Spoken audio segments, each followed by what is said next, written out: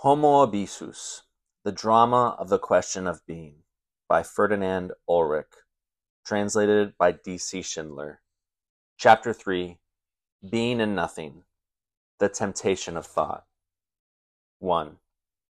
Esse as completum et simplex, sed non subsistens, the convertibility of being and nothing. Ipsum esse is the ultimate act, and, since it is thus the actuality of all acts, and the perfection of all perfections, it is the actuality of all things, and even of their forms. To being, nothing can be added other than non-being. Quod non potest esse, nec forma, nec materia. Being, as the first effect of God, is in its infinite actuality the likeness of God. But being does not remain stuck in itself in this actuality. To put it metaphorically, being is not caught up in and captivated by its own glory. Being is not an effective actuality in the sense of an efficiens, since it operates as the likeness of the divine goodness. Goodness, however, is described as self-diffusive in the sense that an end is said to move. And further, Thomas says, Esse itself has the character of the good. For whatever is found to have the character of an end also has the character of good.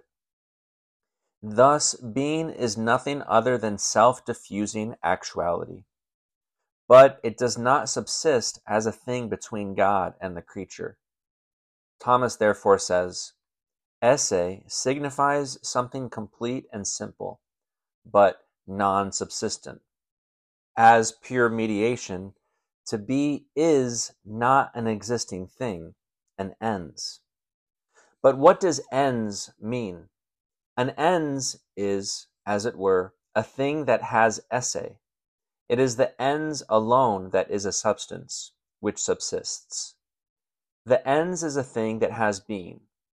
The ens has being, but ens, as esse habens, is the one and only substance that subsists, for the substance is the proper recipient of esse.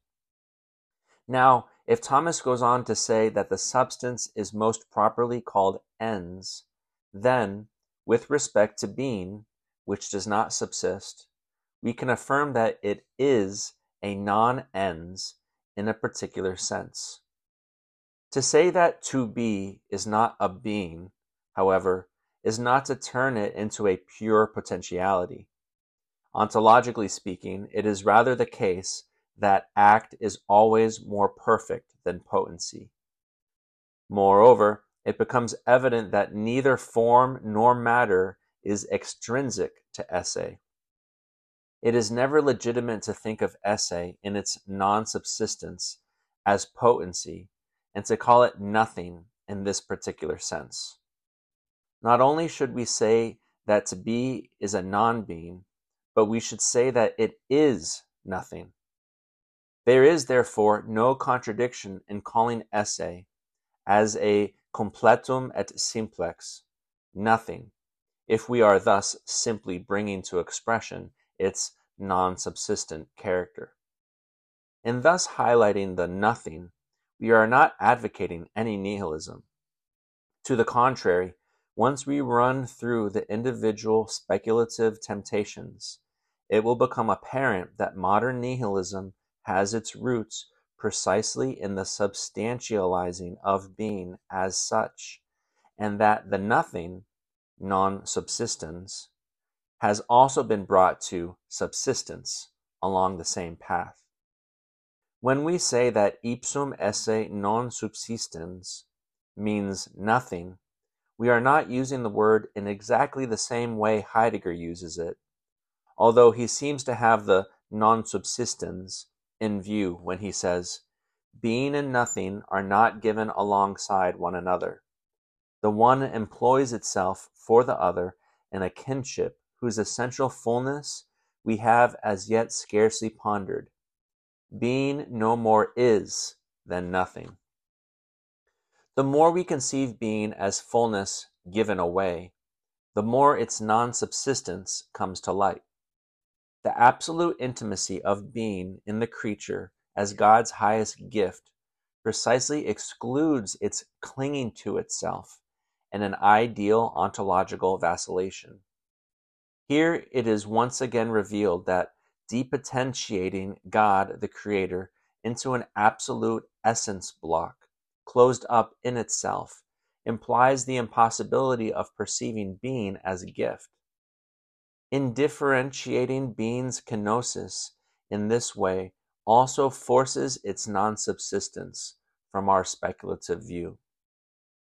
Precisely because nothing can be external to being as fullness other than non-ens, insofar as God presupposes nothing in his communication of being as a material, matter, receptive principle, being is not set off against the finite, as against something other in relation to itself, but is rather a non-subsistence as a gift and fullness that does not cling to itself.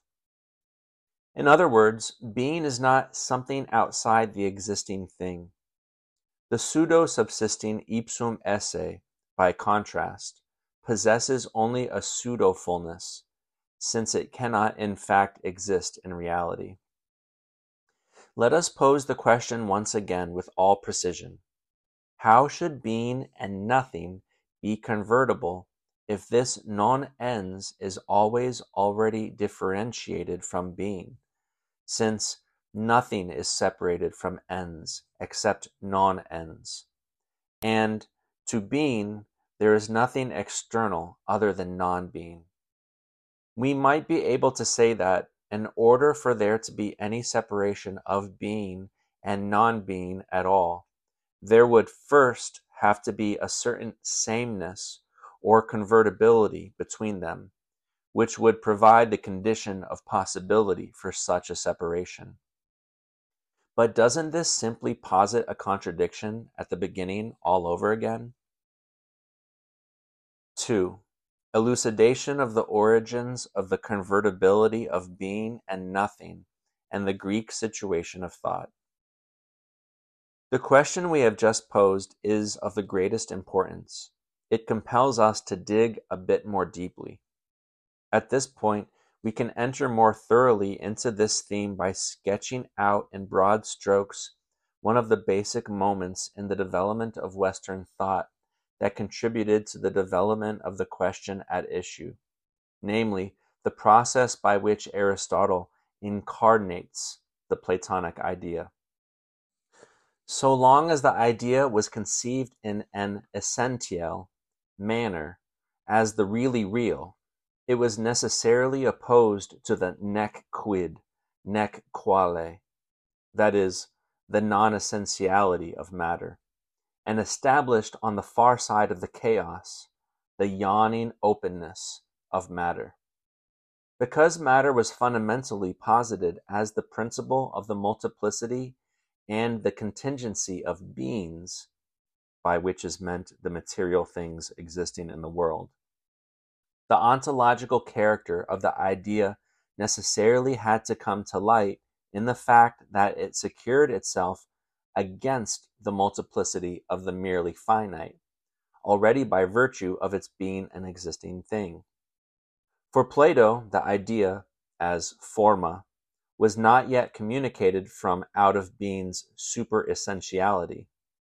When we consider it in terms of essence, the power of the idea cannot manifest itself exhaustively in the sublation of matter. What form sublation of matter designates is both the form self-communication as well as its gathering up of the material multiplicity into the organized structure of the substance. Insofar as it remains an essential positivity, the positivity of the idea is not yet able to negate the matter's negativity. The form does not yet give the whole being. Matter is constituted in an otherness opposed to the idea. Because of the idea's positivity, this otherness is not yet transnihilated, crossed out and crossed through, and brought to manifestation in its nothingness. Thus, the separateness of the idea implies an ambiguity.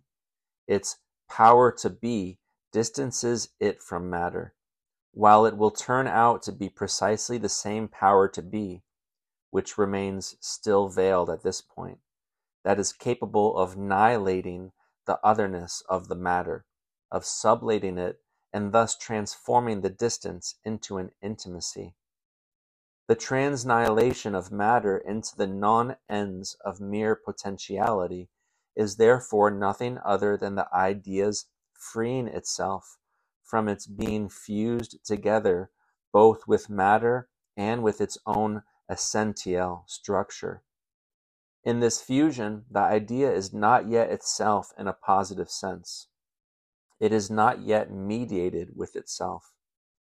Even if the idea exists in an elevated sense, it is in a certain way itself only in an as yet abstract identity, and therefore the idea remains entangled with its not yet entirely negated otherness as its limit. Nevertheless, the negativity of the other as other is already implicitly given in the idea's transcendence and self-being. If it seems at first glance that the idea secures itself against the merely finite and holds fast to this positivity as a counter-reaction to the negative otherness, since it lacks the capacity to negate the finite as the negation of itself in its self-actualization, it is nevertheless its transcendence in self-being that provides the condition of possibility that begins to open up the intimacy of being to the finite. The finite is indeed ultimately affirmed as finite only by the positivity of the being that doesn't cling to itself. The negation of the negation, both of the material dimension as well as the entire essential structuredness of being, unveils itself as the original affirmation of the finite as finite by being the independence that always belongs to it. The idea becomes fluid, able to become incarnate. However, only when it opens up to being and breaks through identity, insofar as identity is abstract and bound to non-negated otherness. Or, in other words, only when it is de-idealized or de-hypostasized. In this case, the essential limits no longer keep the nec quid, nec quale of matter at bay. This is precisely what is expressed in the statement that nothing more can be added to being that is extrinsic to it other than non-being. In this breakthrough, the merely finite is at the same time stripped of all restive forces, all the not yet negated forces that would affect being. But the finite is nevertheless not extinguished in this sublation. Instead, it is for the first time affirmed in its finitude by the intimacy being is now able to have with it. The incarnation of the idea, the emphasis on the causae secundae, the sublation of the finite in the infinite, in the negation of negation, as well as the immediate, non-oppressive, liberating presence of God in the finite that lets it be, all imply one another. The incarnation of the idea in the finite and the sublation of the finite in the absolute are simply two sides of the same process. To be sure, this step into the superessentiality of being is not something Aristotle was able wholly to achieve, despite the radical drive toward being as being, in which chyle transcends itself into the other. The human being transcends itself into the nous that supervenes from the outside, and the entire order of the world transcends itself into God. exemplified in the order of the general, which resides in him as leader, and at the same time resides in the order of the army. Being as being forms the foundation of Aristotle's thinking. He made space for it in the mediating position he gave to metaphysics between physics and theology. Although this dimension did not become explicit as such, he nevertheless opened it up. It is only by virtue of the fullness of time, in which God revealed himself in the absolute positivity of the Trinity, in absolute self-mediation, that the essential dimension of the idea as a medium inter creatum et increatum was sublated into being as being, and the ideal vacillation of being, which measuring reason is always tempted to fix in place, is overcome.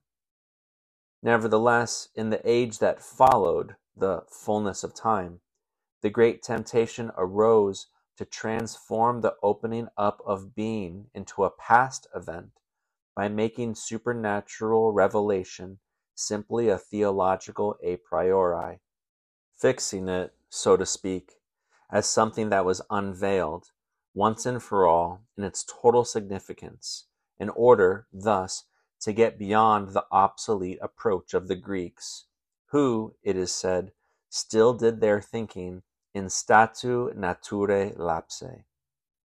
This fossilized opening of being as being, which is made a thing of the past, however, led to a substantialization of being in ideality, and thereby to a new Greek situation of thought, to an absorption of being into the res, or the essentia, on the basis of which the thing takes its name.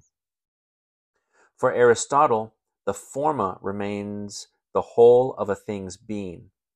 Contingency comes from the matter.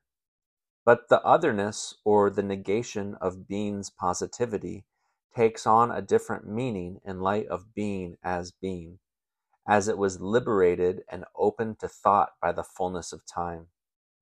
Being as being negates negation in a complete way. The other is no longer left outside.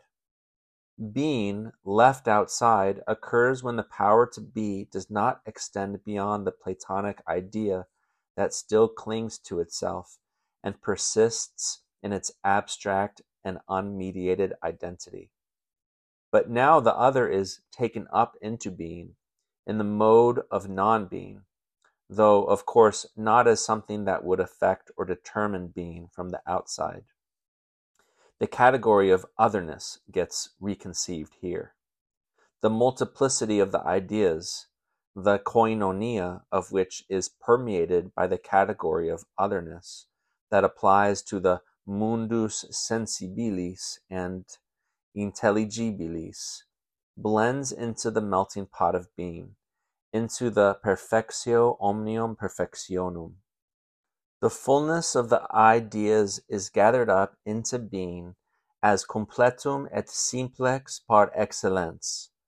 But otherness does not congeal into an otherness that is juxtaposed to the completum et simplex. Indeed, this would eliminate precisely the negation of negation, that is, its sublation in the ideality of being, and would once again depotentiate being into something determined externally by otherness. No, otherness unveils itself in the non-subsistens of precisely this completum et simplex, which can never take hold of itself next to God, but rather comes to itself, is at home with itself, or subsists only in the variety and multiplicity of the finite. What it means, on the one hand, for the actus actuum, that is, Esse, not to be God is simply that it does not subsist in an ontological vacillation next to God, finitude. What it means for the completum et simplex not to be an entity, on the other hand, is that it is not finite, That is, it is ipsum esse per se subsistens, or God. By virtue of its being alone with itself, the idea still implies otherness as a remainder. Being alone with itself, by contrast, affirms the negation of negation simpliciter, for there is nothing external to being other than non-being. The idea's power to be is, of course, preserved in this and transcended into an ultimate fullness, while conversely the morphes essentiel limits are left behind. This is why Thomas says of non-ens that it is neither able to be form nor matter. We can understand the problem of whether the convertibility of being and nothing has to come before the division between being and non-being in order for the crisis of being's self-affirmation in its positivity to be able to occur, if we consider the fate of modern metaphysics. We sought to show how the theological a priori held open the horizon of being as being and immobilized reason, which has always already been with being, in this exhaustively revealed dimension. Later we will explore all of this at an even deeper level. But it already becomes apparent here that this immobilization once again hypostasized being and reascribed to it the character of an entity, so that the actualization of transcendence toward being as being, in the movement of which Greek metaphysics has its place, collapsed back into the Greek beginning, albeit now in the medium of the theological a priori. The non-subsistence of being got lost from the view of speculative reason. The nothing, non-subsistens, was then introduced in order to bring being out of this new abstract identity. In this way, otherness was once again turned into something that determined being from the outside. The non-subsistens is thus posited as a good next to being and fused together with being in ideality. Being itself has not yet affirmed itself positively as itself. God comes to be affected by the nothingness of the possibilia in the divine intellect. Creation appears as the negation of this negation, and thus as God's freeing himself from determination by the finite.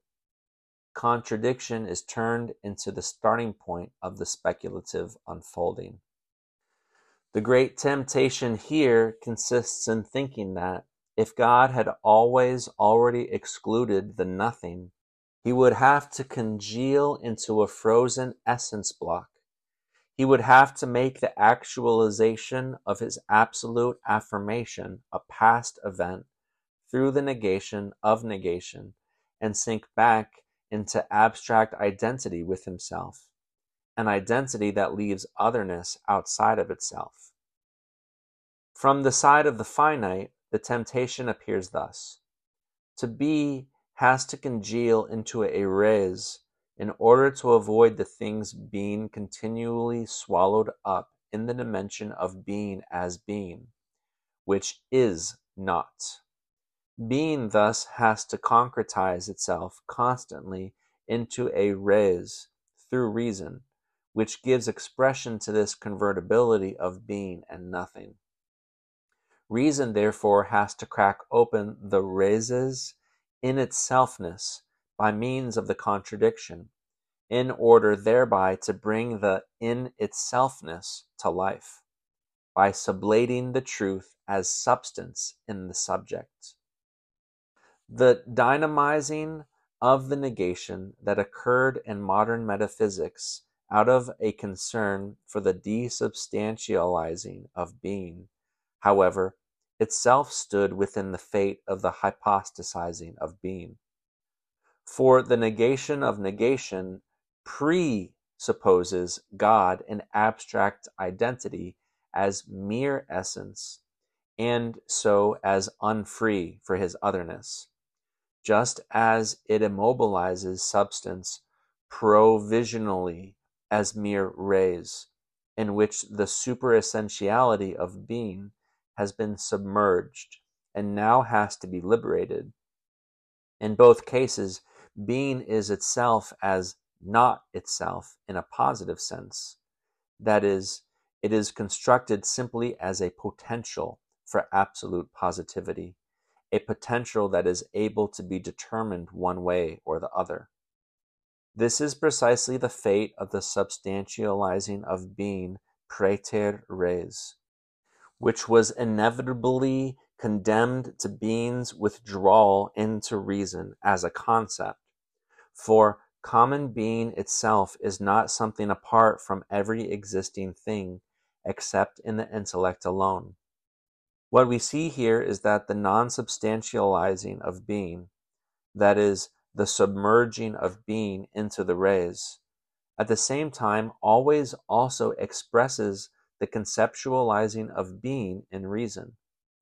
This logicized being, which Hegel inherited, and, despite its convertibility with the nothing that Hegel proclaimed in his Logic, was therefore unable to be experienced as fullness and thought in a speculatively concrete manner. Man alone remained as the executor of the absolute contradiction of logicized being. Man is the one who allows the eschaton of the mediation of the finite in the infinite to come to pass in the reflection of absolute knowledge. Reason has in this way established itself as the place wherein all speculative unfolding occurs. It brings both the finite and the infinite to itself out of the univocal ontological vacillation of ens indifferens and lets it be. What we said earlier about the dual unity of being's difference from the infinite and the finite has been perverted here into a dreadful similitudo. God has now discovered his self-mediation in the ontological difference between being and beings, which now begins in the contradiction. But because reason has substantialized being as a thing next to God, the absolute is thus affected in a manner that contradicts his divinity. The exinanitio of being out of the contradiction, being is nothing, is the act by which God resolves this affection and raises himself up to absolute freedom. But the exinanitio of being is not a linear extension of being into the existing thing. The necessary sense of being unveiled this truth to us. What we have in modern metaphysics, however, is contradiction, which assumes for itself the function of the necessary sense of being, that is, the dynamic of being as love, and ruptures the understanding's linear extension of being into the ends through the use of dialectic. 3. The twofold false continuity between to be and existing entities. But reason cannot pass from entities to esse through a continuous ascent. The attempt to establish such a continuity would mean nothing more than a unilateral extension of beings, a sublimation that would make genuine transcendence impossible.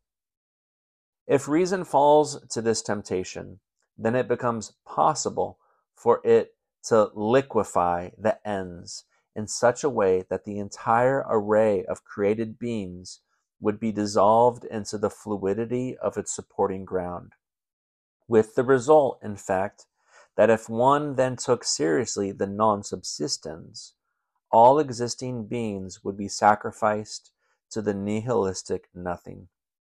Whenever being is suspended in the vacillation, then the nothing, too, gets set in place.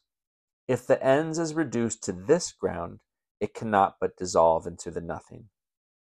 Conversely, there is also no continuity from being to beings in the sense that one would be able to characterize the finite as the ultimate crystallized, and concretized extension of a universal being that pours itself out in an undifferentiated way. Because this being, so conceived, would have achieved the complete breadth of its selfhood in the totality of what exists, the ontological difference would thus become fundamentally transparent to reflection, and so closed. Moreover, the outcome of this speculative a priori would be nothing more than the ontological myth of the eternal return of the same. In this case, too, if one wanted to take seriously the non-subsistence, one would surrender all existing reality to the nihilistic nothing. As the actualitas omnium actuum and perfectio omnium perfectionum, to be is formal with respect to everything in the thing.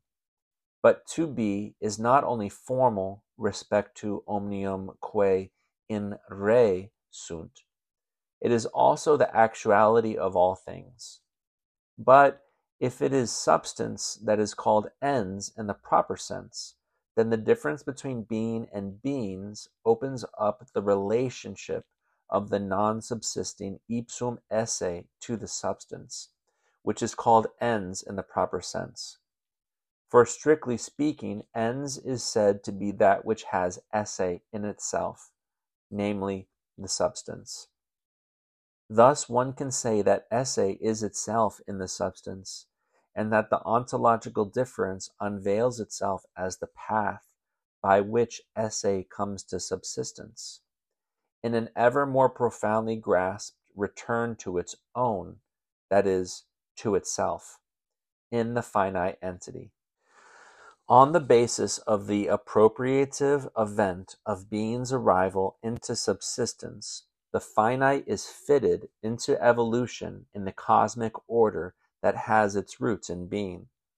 The telos of this ordinance is man, who, as embodied spirit, is able to bend himself back from the outermost externality to the innermost interiority of his spiritual nature, and who thus, in his return to himself, crosses the entire span of the ontological difference of the being that arrives in finite subsistence, and so comes into its own. Now, because in actualizing this subsistence event, man actualizes not only the difference between being and beings, but also the difference between ipsum esse and God. He thus becomes, in this recapitulatio, the one who interprets by himself the infinite loving presence of God to all created beings in a fateful way.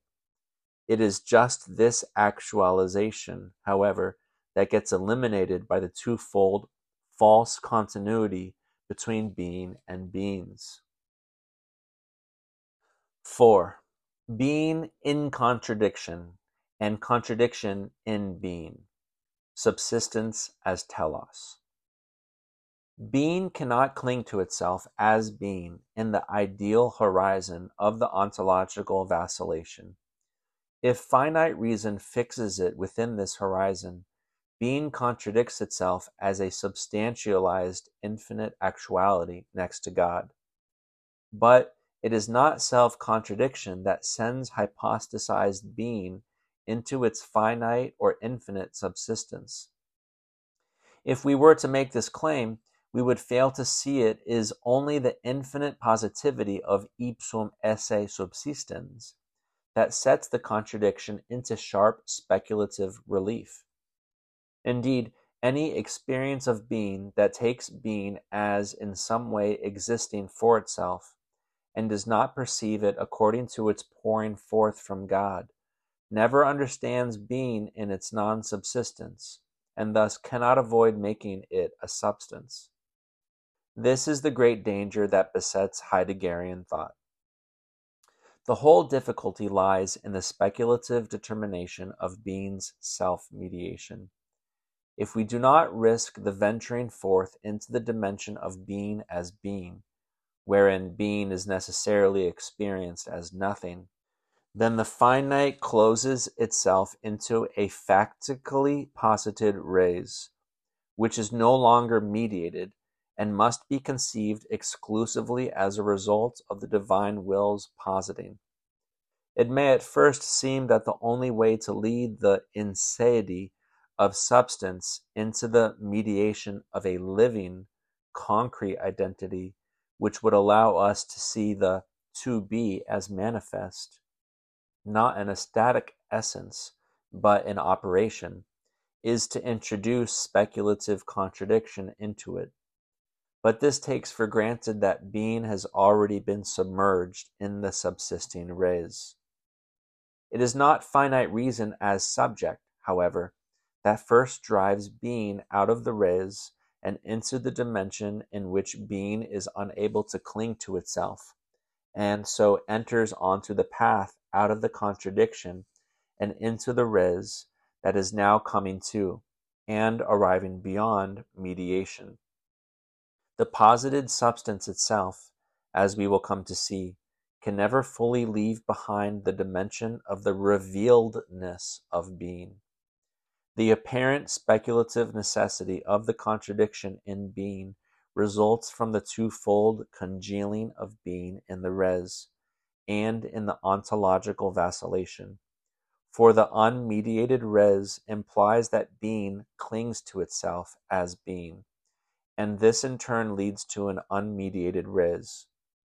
In this case, the reality and ideality of being fall apart from one another.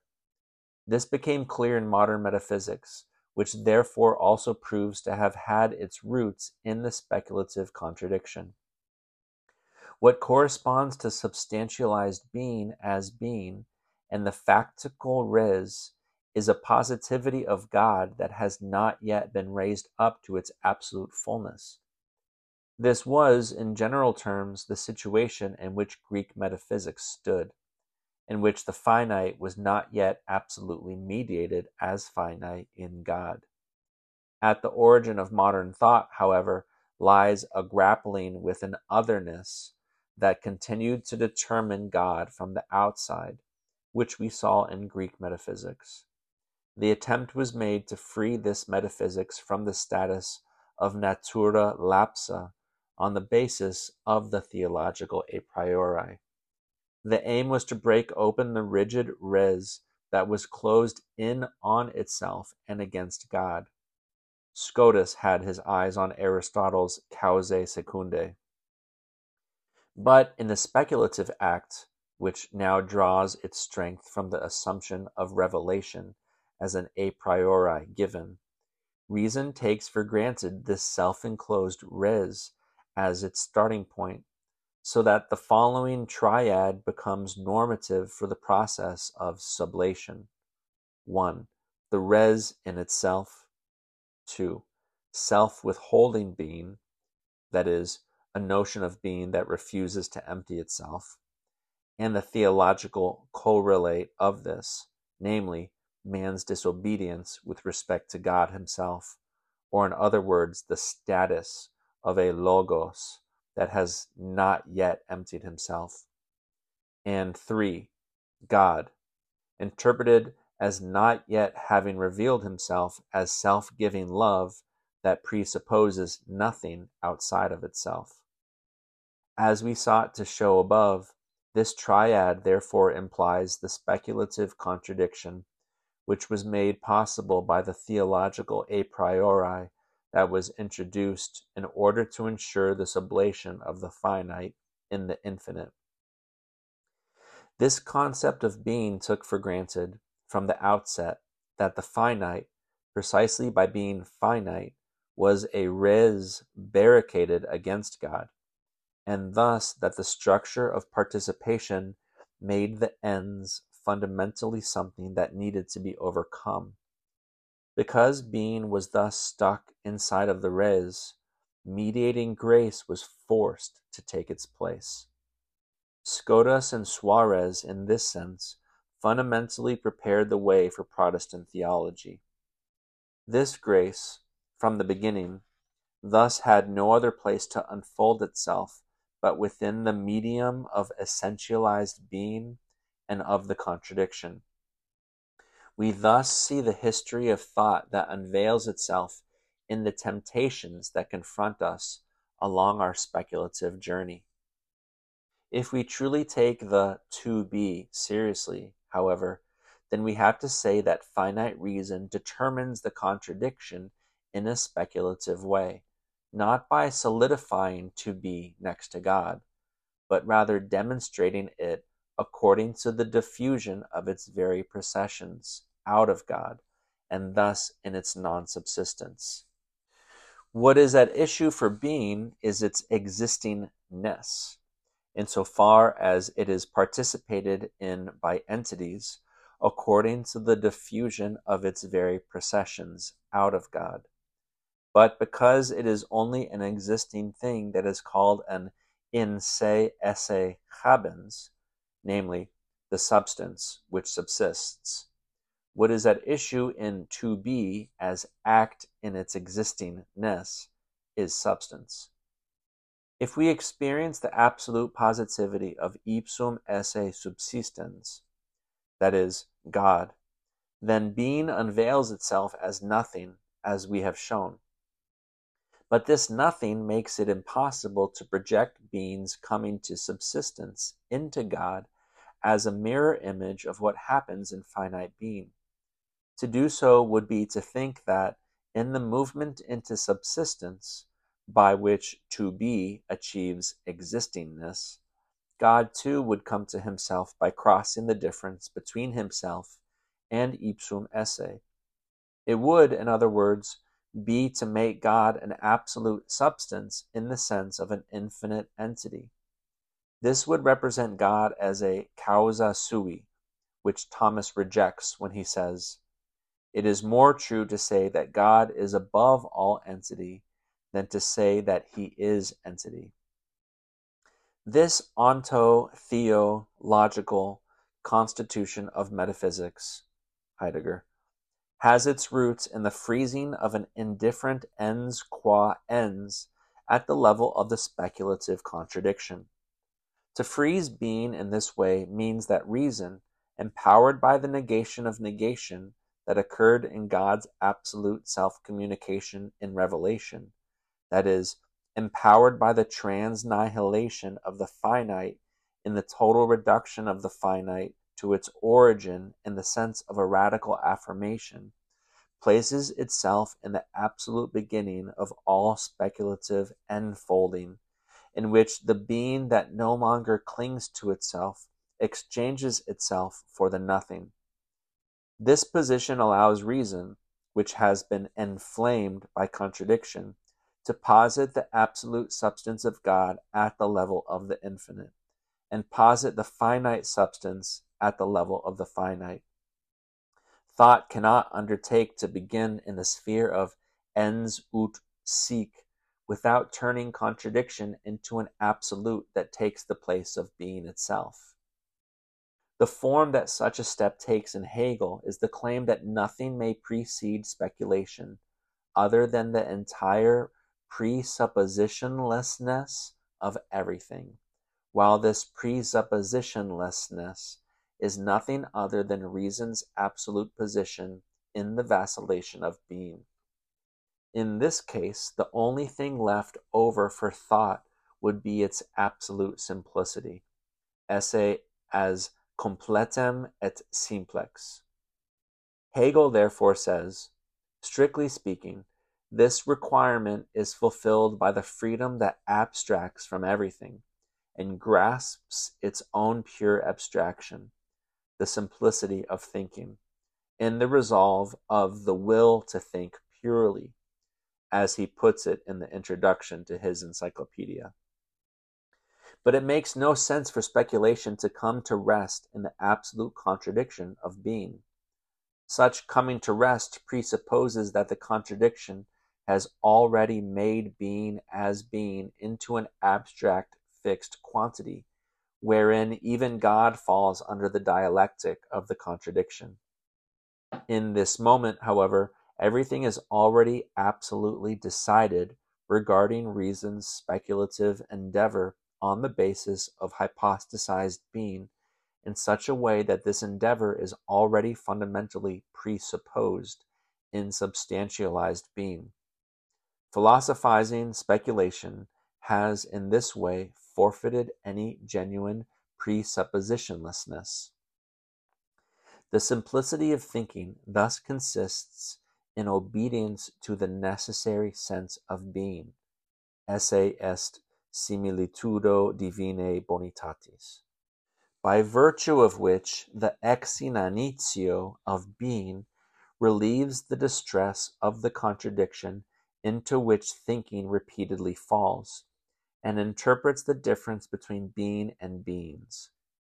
The contradiction which finite reason cannot avoid positing to the extent that it arrests being next to God, though it is never in fact able to leave the situation of crisis behind itself on its own, has therefore always already been decided.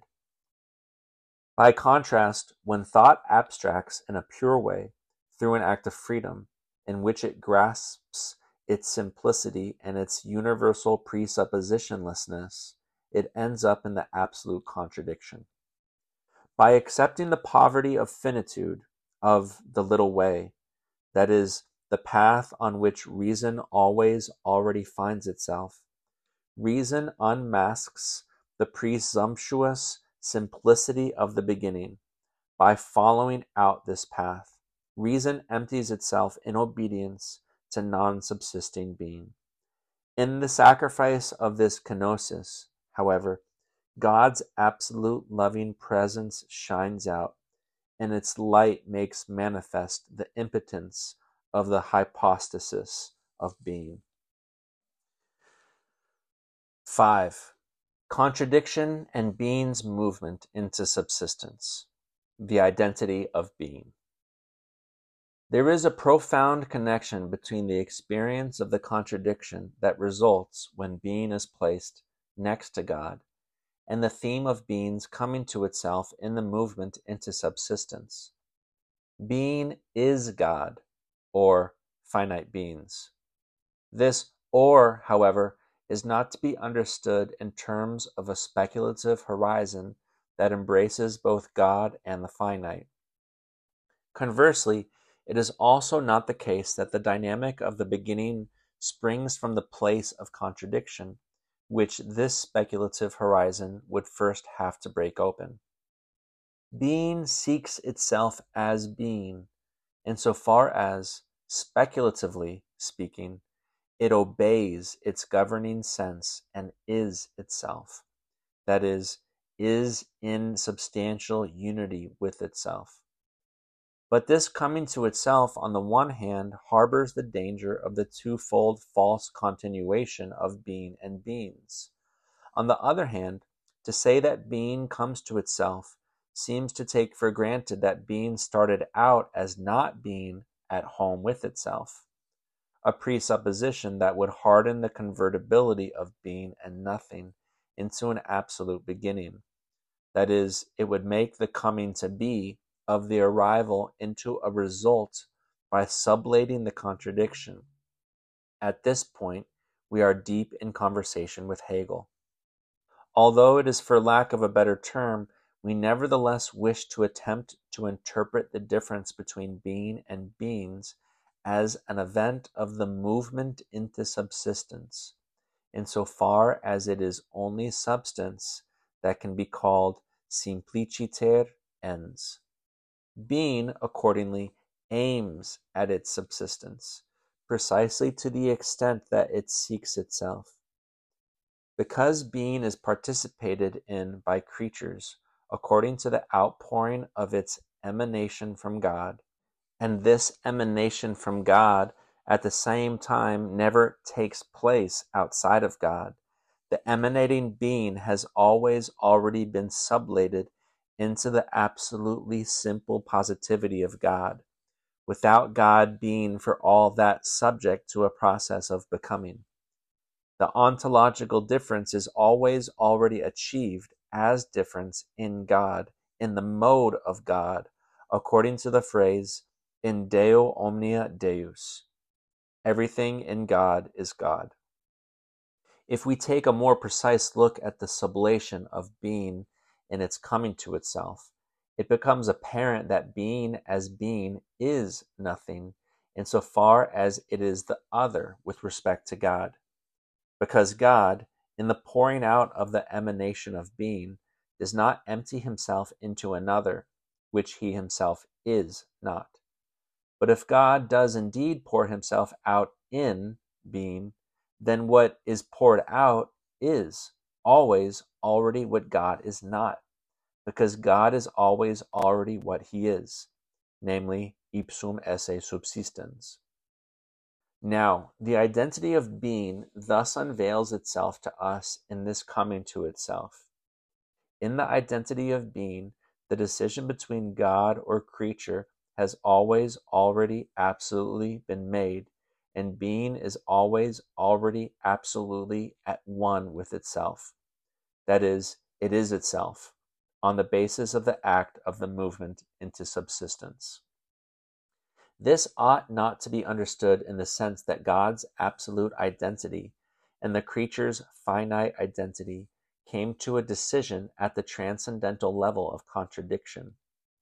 The difference between being and beings, as we will go on to interpret it, has to be sublated in the absolute identity of God as difference, so that being's arrival at itself in the finite subsistence, which thus actualizes the difference between being and beings, illuminates difference in the absolute identity of God, without God himself being dissolved into the processuality of coming to himself. If finite reason speculatively holds on to the dimension of being as being, and if it experiences it as contradiction, then reason at the same time brings to light that this contradiction and the difference that it implies rests on being's identity with itself. Only because God is absolutely himself is the ipsum esse non-subsistent. And because the finite, as ends, is always already itself in a certain manner that cannot be determined in relation to God by means of the major dissimilitudo, esse praeter omnes res exists only in intellectu, that is, as both completum et simplex, and non-subsistens at the same time. If one were therefore to say that being contradicts itself within its ideal horizon and cannot cling to itself therein, then this contradiction arises for finite reason from being's identity with itself, precisely insofar as it always already is God or creature. The decisive point is whether reason keeps from coming to a rest in the contradiction, whether it avoids making contradiction the energy of identity and determines identity absolutely on the basis of contradiction. If the finite's identity with itself is what allows the speculative foregrasp into the dimension of being as being, and along with this the experience of the ontological difference, and then through it the speculative determination of the convertibility of being and nothing, then the unfolding of the movement toward subsistence is, so to speak, reason's return trip from its foregrasp into being as being, and as such the interpretation of the finite identity of being, which is now shown to be something that passes back and forth through the ontological difference. This interpretation can only be carried out if thinking opens itself constantly in listening obedience to the origin, that is, to the identity of subsisting being as being, or, in other words, to the difference in the absolute identity of God. This difference bursts open being's hypostasizing itself over against God. If God, by contrast, were an absolute and infinite block of essence, he would have to posit a being that is closed up in itself, since he would take back into himself every gift he has given, and his absolute self-mediation would fail to shine out in the ontological difference. This is the truth that Thomas has in mind when he writes, "This distinction of the divine hypostases excels every distinction in the order of dignity and causality, and similarly relation, which is the principle of distinction, excels in dignity every difference in creatures, not to be sure because it is a relation, but because it is a divine relation. It excels, moreover, in causality too, since the procession and multiplication of creatures is caused by the procession of the different divine persons." 6. The movement into subsistence as via in ens, in thought's temptation. First glance at the relationship between time and being. It is clear that the movement into subsistence, as the path being follows into its existingness, is not a motus. When we read that ens, simply put, is that which has esse in itself, namely substance, or ens is said, as it were, to be that which has esse, and this itself alone is the substance that subsists, then this path to subsistence is nothing other than the enactment in reverse of the dimension of the esse habens that has been opened up in the speculative grasping out toward being as being, that is, of the ontological difference, in which the participation in being exposits itself. We are thus asking how the esse habens comes to take its stand from out of the dimension of the ipsum esse non subsistens, and into the concrete subsistere of the finite ens and its relative identity with itself. The movement into subsistence circumscribes the entire dimension of the esse habens, being's non-linear coming to itself, which is not initiated by contradiction and terminates in the substance, because the complete ratio entis is found in it.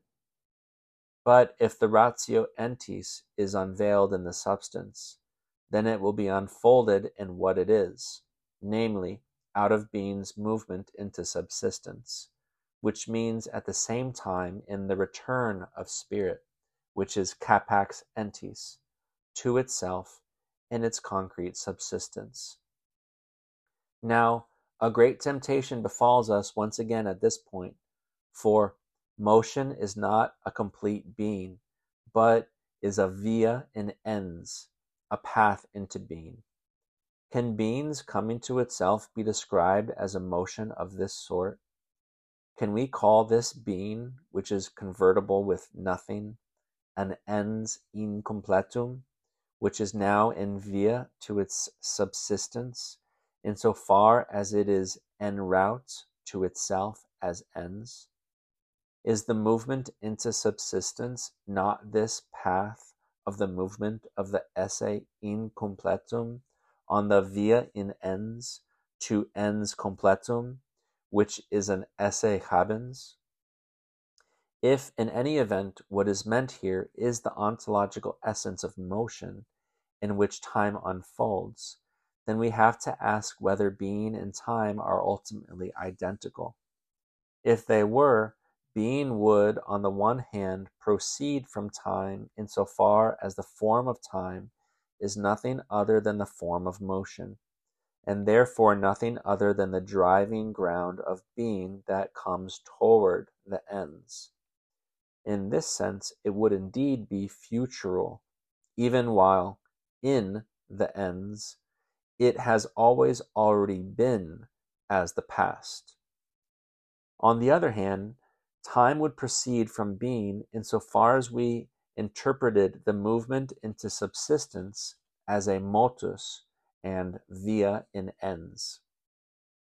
This seems to open up for us the possibility of a fruitful engagement with this problematic, which we will formulate in Part A, Chapter 7, on ontological spatio-temporality, it will become apparent there that the dangerous temptations of thought that we must withstand can nevertheless teach us a great deal. We are already able to say, however, that to speak of being's movement into subsistence is never to suggest that an ens in completum follows a path into its subsistence, because esse is no ens, but rather a non-subsistens. However, esse also indicates a completum et simplex, and therefore not an incompletum, since nothing can be added to it that would be external to it. We would grasp the movement into subsistence as a motus only if to be as the highest sublation of the ens takes on the character of the fact of existing, and therefore is no longer conceived strictly as actus quasi primus. In the motus, to be would then be established as a purely entitative transition. In other words, it would be taken as something that has ultimately always already been submerged in the ens, in the past. As ens in completum, being would, in a certain sense, have been, in advance, that from which and toward which the movement into subsistence opens itself, namely the ens. The modus would thus have brought us simply into the twofold false continuation of esse into the ens, and vice versa.